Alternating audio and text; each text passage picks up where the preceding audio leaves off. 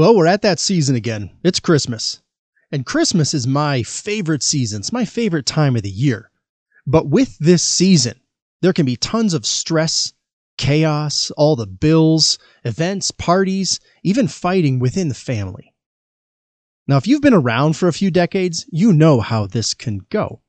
So on today's episode, I'm going to share a new perspective, a different way to think about how it is that you could lead your family through this season. So let's get started. This is the Significant Man Recharge Show. I'm your host, Warren Peterson, and welcome to the 5 Minute Friday.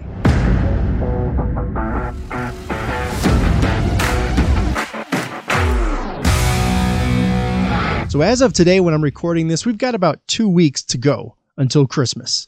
Christmas is a time of peace and love, happiness, and celebration of Jesus. At least that's what we often want it to be. Instead, it can all too often be a time of argument, chaos, stress, depression, and families fighting. Now, you might be feeling this already. It could be that there's not enough in the bank account to celebrate the way that you want, or buy the gifts that you want to give others. Or it could be that there are trips that you can't afford to take. Or it could be family members that you know are going to start fighting with you about politics, or sports, or the weather, or anything else. It could be the extra stress of not meeting all those unspoken expectations that everybody seems to have. It's not hard to get overwhelmed by this season. It's easy to get wrapped up in the noise, the chaos, and the busyness. So the idea of leading your family, sometimes it's the last thing from your mind. You're just trying to get through. And you might rather just send everyone away, sit in silence, and watch some Christmas movies. You might rather not participate in any of it at all. But that's not a good solution. And we can get so easily swept up in the commotion that we don't end up stepping back and remembering what Christmas is about in the first place.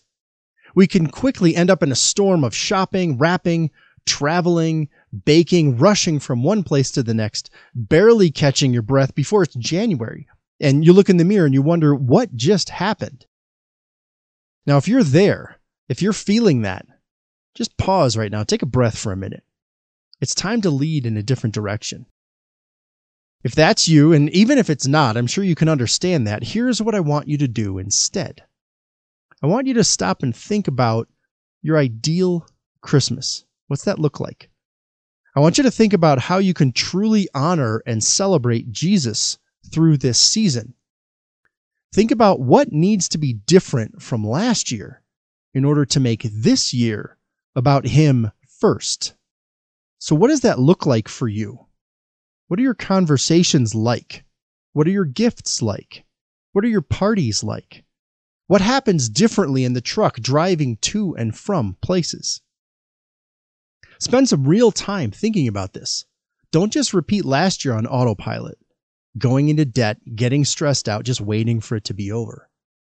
You think instead, what is an ideal Christmas that gives God the glory, that honors Jesus? What does that look like for you, for your family?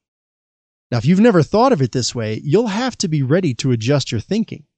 This could be a very different way of going into this season. And then once you start to get an idea of what this is, what that looks like, you need to sit down and talk with your spouse about how to make it happen. Things are going to have to change, and people are hesitant to change. Even with situations where you didn't like how things turned out, people are still hesitant to change. So keep that in mind as you start down this path. So what will have to change for you? The places and the times that you travel. Maybe you can't get to as many places. Maybe you can't get to them on those times. The amount of money that you spend on gifts. Maybe it's time to pull back some of that. Simpler is quite often better. Time together is quite often better than something that's opened and then forgotten in the garbage shortly thereafter.